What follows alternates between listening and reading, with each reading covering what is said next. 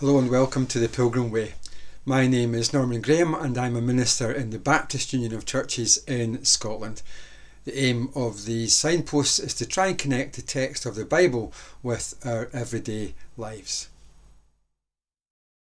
2 Corinthians chapter 3 verses 7 to 18, reading from the New Living Translation. The old way, with laws etched in stone, led to death, though it began with such glory that the people of Israel could not bear to look at Moses' face. For his face shone with the glory of God, even though the brightness was already fading away. Shouldn't we expect far greater glory under the new way, now that the Holy Spirit is giving life? If the old way, which brings condemnation, was glorious, how much more glorious is the new way, which makes us right with God? In fact, that first glory was not glorious at all compared with the overwhelming glory of the new way. So if the old way, which has been replaced, was glorious, how much more glorious is the new, which remains forever? Since this new way gives us such confidence, we can be very bold. We are not like Moses, who put a veil over his face so the people of Israel would not see the glory, even though it was destined to fade away. But the people's minds were hardened, and to this day, whenever the Old Covenant is being read, the same veil covers their minds so that they cannot understand the truth. And this veil can be removed only by believing in Christ. Yes, even today, when they read Moses' writings, their hearts are covered with that veil, and they do not understand. But whenever someone turns to the Lord, the veil is taken away. For the Lord is the Spirit, and wherever the Spirit of the Lord is, there is freedom. So all of us who have had that veil removed can see and reflect the glory of the Lord. And the Lord, who is the Spirit, makes us more and more like Him as we are changing into His glorious image.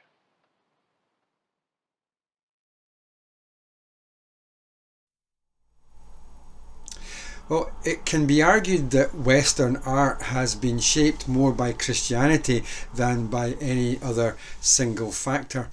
The artists who are hailed as the masters have drawn deeply from the well of the Christian story. Some, like Rembrandt and Michelangelo, stand out. Many artists drew from that well because their skill brought them to the attention of the church, which led to commissions. Others drew from this well because of personal faith and life experience, and some were changed by the art that they produced. The work of artists from the past still resonates with us today, and their art is still helping to reshape people's lives. As Cliff Edwards has written, in our quest to live creatively, we seek wisdom from those who are most creative. In our effort to understand the age in which we live, we seek guidance from the discoverers of the Spirit in their own age. In our struggle to make some contribution to our society, we examine the enduring gifts left by predecessors who provided us with insight and inspiration. In his book, The Dynamics of Faith, theologian Paul Tillich wrote, "All arts create symbols for a level of reality which cannot be reached in any other way. In the creative work of art, we encounter reality in a dimension which is closed for us without such works." Well, Picasso put it in another way, and perhaps more succinctly, when he said that art is a lie which makes you realise the truth. In this signpost, I want to consider an artist and his work and reflect on a few truths it makes us realise. Less than 100 years after Michelangelo was astounding Rome with works like his sculpture of David and painting masterpieces like the Sistine Chapel, another artist, a sculptor, was also at work in Rome, who made Michelangelo look like a beginner in the craft. The sculptor was Bernini, the miracle worker, who brought cold stone to life. The picture on the screen is not a photograph of someone pressing their fingers into flesh. It's actually a photograph of a detail of a solid marble sculpture by Bernini. He was born in Naples on the 7th of December 1598 and died in 1680 at the age of 81. He was about maybe 7 years old when the family arrived in Rome. His father, a competent but otherwise unremarkable sculptor, moved to the city to find work. The family arrived at a very opportune moment because at that time the cardinals were competing with one another for grand works of art and engaging in ambitious building programmes. Bernini's father was fortunate enough to get some important commissions, and so at the age of 8 Bernini was brought before Pope Paul V. And when he was before the Pope, he did a very quick sketch of St. Paul that so astonished the Pope that the Pope thought he might be looking at the next Michelangelo, and so he gave the young Bernini 12 silver medals and commanded a cardinal to watch over him and see to his education. Bernini spent the next years learning what all sculptors had to learn to do, to study and draw from classical models. There are no shortcuts in life. Even prodigies have to learn the rules. Even prodigies have to practice and develop their skills. Though, as Bernini would later famously say, those who never dare to break the rules never surpass them. Now you kind of get a sense of just how much of a genius he was when you realise that he created the martyrdom of St. Lorenzo when he was just 15 years old. It was in fact his very first commission. St. Lorenzo was burned alive on a hot griddle. He's alleged to have told his tormentors to turn him over as that side was done. It is perhaps something of a sick joke then that he's the patron saint of cooks. Bernini would surpass all his contemporaries and all who had gone before him to become the greatest sculptor in history. He possessed the ability to depict dramatic narratives with characters showing intense psychological states, but also to kind of organise large-scale sculptural works that conveyed a magnificent grandeur, such as his masterpiece, The Ecstasy of St. Teresa. In that work, he captures the moment of transcendent ecstasy when the divine and the human come together. He also had a unique talent for extending the confines of sculpture to a consideration of a setting in which it would be situated. It is said of him that he is to art what Shakespeare is to literature. No wonder then he was given the most important commissions in Rome of his day. He was certainly committed to his art. Simon Schama notes that in order to capture just the right image for a sculpture called The Damned Soul, it said that he stood in front of a mirror and deliberately burned his arm on an open flame and then quickly sketched his own agonised face to capture, as Schama puts it, the expression of tongue-rolling, screaming horror on the face of the damned soul as he glimpses the burning hell to which he is condemned. The spectacle is literally hair-raising. The damned soul's locks, standing on end with horror, are modelled as if they were tongues of flame. In an age of illiteracy, when few were educated, it was a powerfully dramatic visual gospel proclamation, a warning to the viewer to get right with God, to save their souls while they could, or else they would suffer the torments of damnation, the torments of the damned soul, torments that are writ large in lines of cool marble made more real than flesh under the hands of Bernini. It's no wonder that the cardinals competed for his work, for these were deeply religious times, and in particular the incarnation of God in the flesh of Jesus was of fundamental importance to the Christian message. And as Schama notes, the church was looking for visual ways to make that fleshed gospel immediate to believers.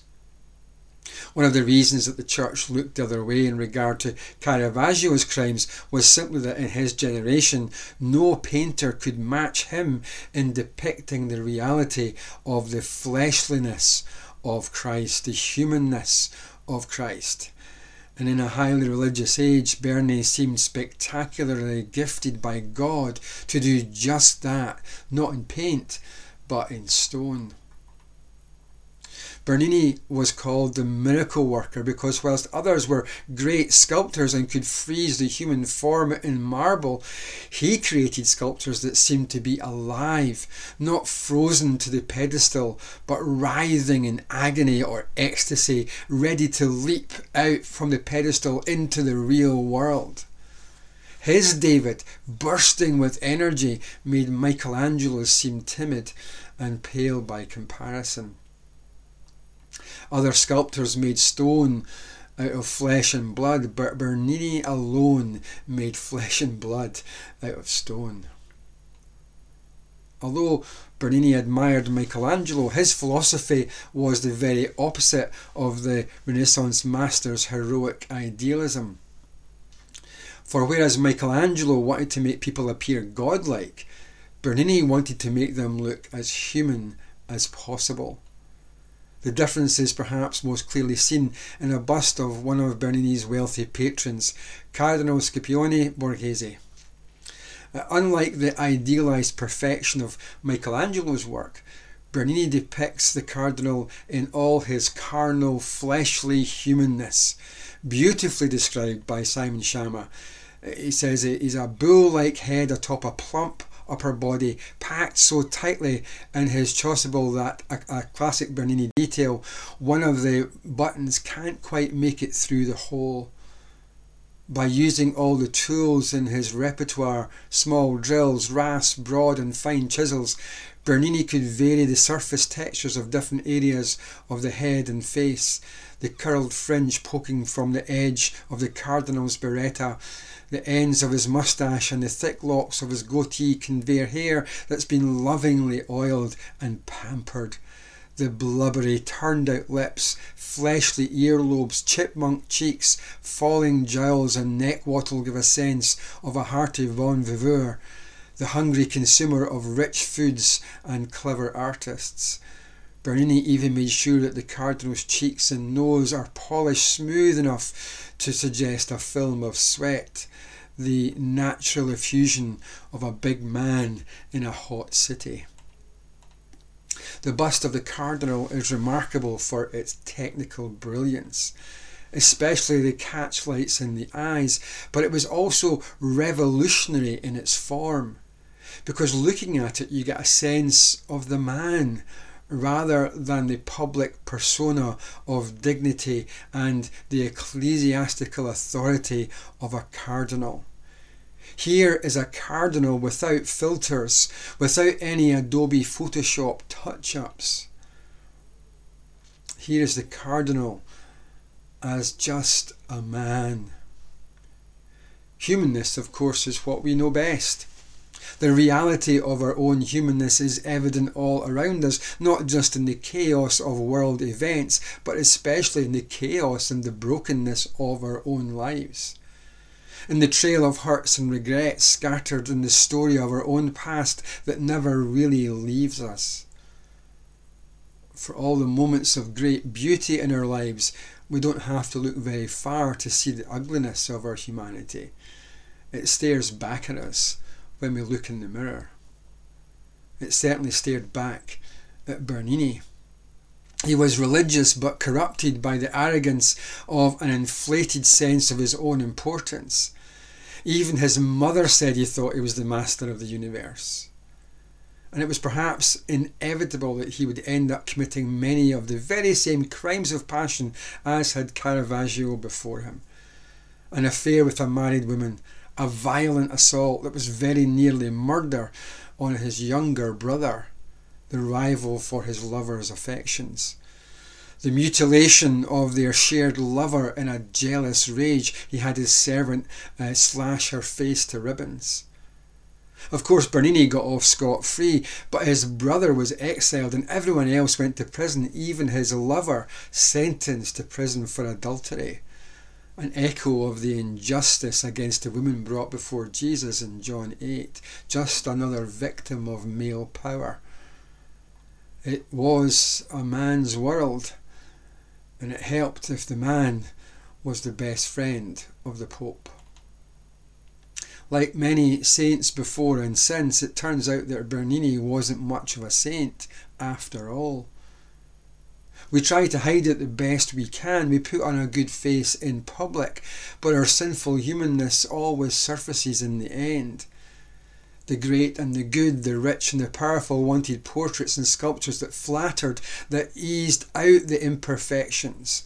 A smaller nose, just the one chin, please. Bernini never shied away from the reality of our humanness, our greed, our lust, our passions, our violence, our ugliness, and he turned all of that into something beautiful.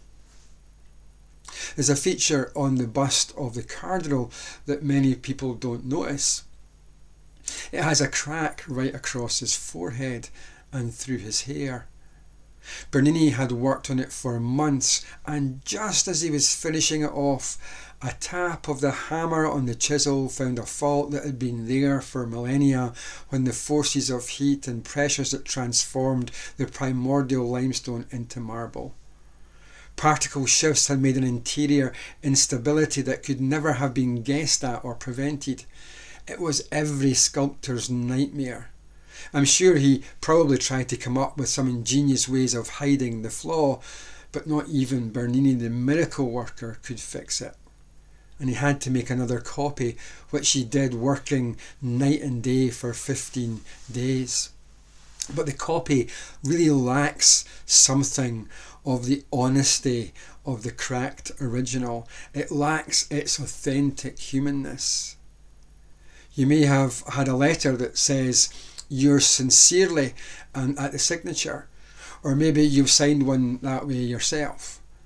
The word sincere comes from a Latin term from the world of sculpture. It literally means without wax. If a sculptor made a mistake or found a flaw in the marble, they'd often fill it in or fix it with wax that could be shaded and polished to match the marble. No one would know. To say that a statue was sincere was to say that it was true and that the flaws had not been covered up and hidden without wax. That's really what sincere means, without wax. In the quietness of our own thoughts, we know that we are not as true as we should be, as we present ourselves to others.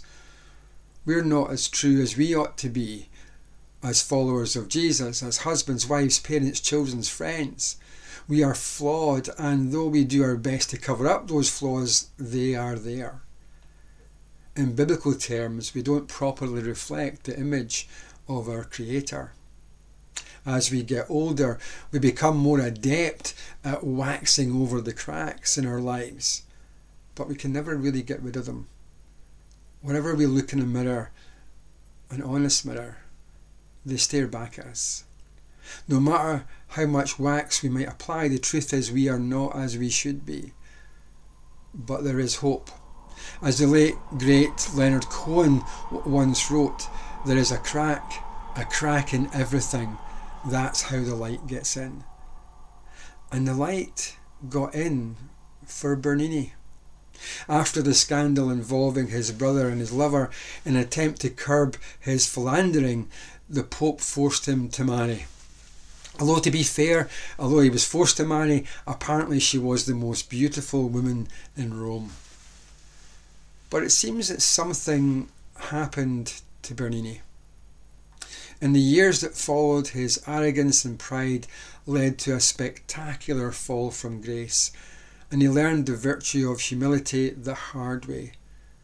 Forced into humility, he suddenly saw himself for what he really was. He saw the cracks, and I think he encountered God in that self-knowledge. He finally understood that actually he was not the master of the universe after all, and only the one who was could help him. He settled down. He remained faithful to his wife, with whom he had 11 children, and he lived a quiet and devout life. Every morning he could be found praying in the church of Santa Maria della Vittoria. Bernini became, in the words of art historian Simon Schama, a model Christian. And when I think of Bernini, I can't help but think of 2 Corinthians 3 and 18, and it gives me hope. We all who with unveiled faces contemplate the Lord's glory are being transformed into his image with ever-increasing glory, which comes from the Lord, who is the Spirit. For me, the real genius of sculpture is the artist's ability to look at a solid block of marble and see within it the figure waiting to emerge. We're flawed. Sometimes the flaws are obvious, like rough edges on a block of marble. At other times they are deep within, hidden from sight until the right circumstances, like a hammer tapping on a sculptor's chisel, exposes them to the world, exposes them to us. For all our striving, we're often not as saintly as we claim to be. But like the artist who looks at a plain, solid block of marble and sees the beauty waiting to emerge from it, God looks at us and he sees what we most often cannot. He sees the image of our Creator and the person that he made us to be. And so, as we surrender our lives to the kingship of Christ, God, the master craftsman, chisels away at our lives, reshaping, transforming us day by day from the broken images we are into the image and likeness of his Son. And that's a lifelong process. It's often painful, but in the end, we become, in reality, who we are in Christ, the people that he made us to be. We may not be who we ought to be, but by God's work in our lives, we are not who we were. And as we continue to walk in the way of Jesus, we will become more and more like him day by day. Thanks for listening.